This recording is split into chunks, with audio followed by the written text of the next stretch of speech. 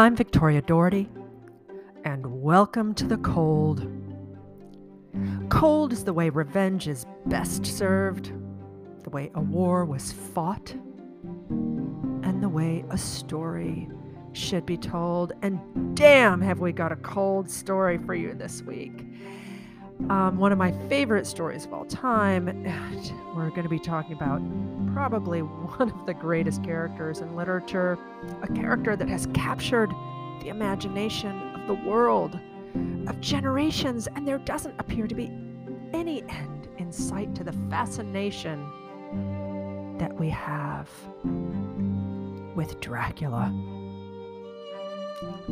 Despite my almost unnatural love for the thriller, especially the spy thriller, my favorite novel of all time is actually Bram Stoker's Dracula.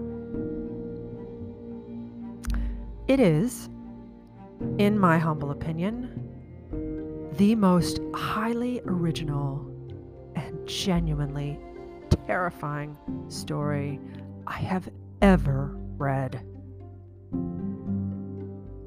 Bram Stoker has brought into the public consciousness a character so confounding, erudite, and manly in the classical sense that I think it's safe to say that he's the only monster that makes women want to both scream and swoon.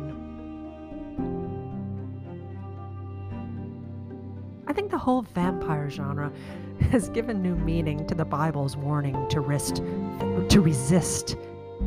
the glamour of evil. It's turned us into undead junkies and actually convinced us that becoming a murdering, blood-sucking, night-dwelling, hell-bound, semi-immortal creature might not be so bad.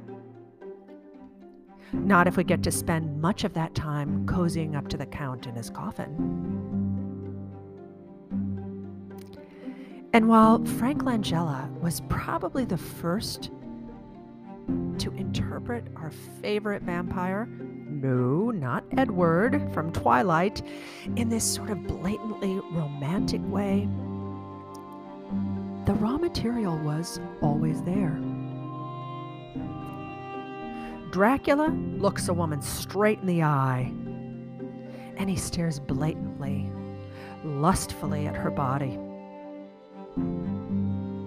He runs his lips softly over the skin of her neck. He whispers his needs into her ear. Salacious moves aside. His manners are courtly and, well, perfect. According to legend, he can't even enter your house unless you invite him in. He's a pretty good dresser, too, in an old-fashioned sort of way. And can he dance? You bet. No white man's overbite there. But what I think makes Dracula such a fine ladies' man, in spite of his obvious limitations, namely being a demon from hell who wants to drain you of all of your blood, is something many of us women are loath to admit. It's what makes the modern man, schooled in the art of sensitive conduct, want to slam his fist into a table and scream, "Unfair!" and makes liberated women from all over seethe with righteous anger. It's that, like it or not, when Dracula unbuttons the top button of our lacy nightgown and says in that deep, commanding voice of his, "You will cross land and sea to do my bidding,"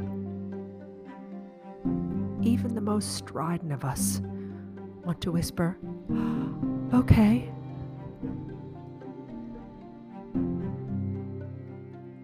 It's true, isn't it?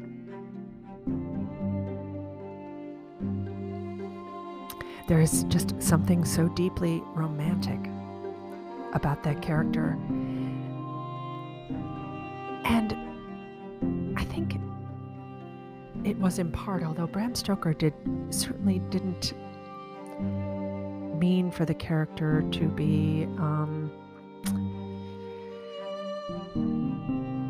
too romantic. I mean, he certainly wrote Dracula as a horror story, and it most definitely comes off as a horror story when reading it, and I so highly recommend reading it. I've read that book probably 3 or 4 times, because I just think it's such a masterpiece. But what Stoker did do was, of course, make Dracula absolutely fascinating. He made him fascinating to the men in the story as well as women. Jonathan Harker is utterly compelled by him when he goes to meet him in Transylvania in the beginning of the book to facilitate the sale of this large abbey that the Count is buying in England. And it's because here is a man who knows so much about history. He's a great conversationalist, and he is so clearly a man of the shadows. He is dressed well. He is in this castle. He is this count in this foreign land, and foreign lands were really quite foreign back before plane travel, and when it took a really, really long time to get from one place to another. The Count might as well have been from another planet, though he was, from Romania. And one of the things Stoker also did that was just so brilliant is that really we hardly ever saw the Count. And that was really what created, well, for one thing, it was what gave him a personal allure, and also I would say a sexual allure, because sex is based so much on mystery, especially in the sort of crush phase of sex. And the Count was incredibly mysterious. I mean, I think if you read, having read Dracula, if you made the novel, chapter by chapter, say a film, Dracula probably would have been on screen for maybe 10 minutes in a 2 to 3 hour film. But he hovers, spoken and unspoken, throughout the entire novel. And so you feel his presence. You almost feel as if he is watching everyone, every scene. He's there, and he's not, I mean, he is mostly, not present.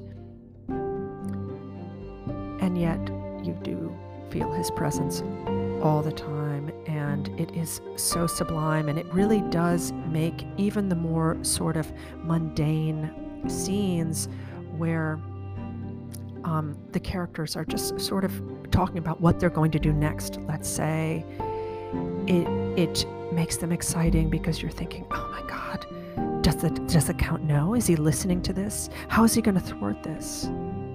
What's he going to do? Are we going to see him? And really, that's part of it. The whole time you are like a teenage girl reading this story, thinking, when am I going to see him next?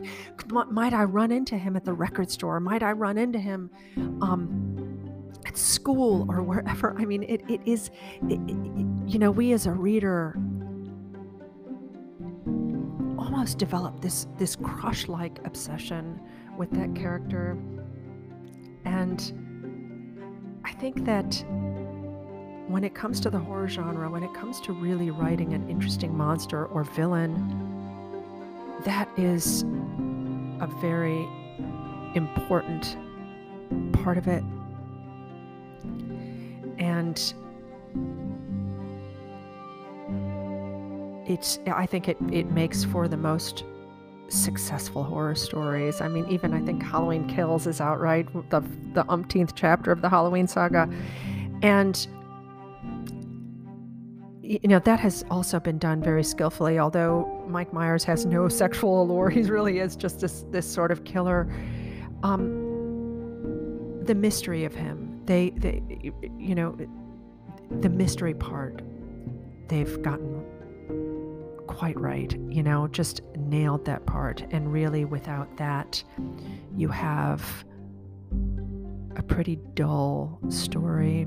There has to be a backstory to the monster, to the ghost, to the creature, to the villain, a compelling backstory that makes you invested in this person's evil, perhaps in their possible redemption. And getting back to Dracula, Dracula in the book actually is redeemed in the end. And it is a very sort of brief glimpse that we get into his redemption, because just as he is killed, as they drive the stake through his heart,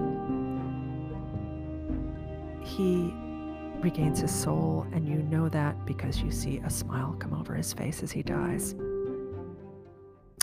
So as we go into this last week before Halloween, I encourage you all to dress up, to read ghost stories, to enjoy this wonderful, spooky, spiritual time of year, which is one of my favorite times of year. My kids always have just the best costumes. They're so clever about it, and kids are just so clever about costumes these days in general. And I think we as adults should indulge in that as well. Have a great one, and stay cold, my friends. See you next week.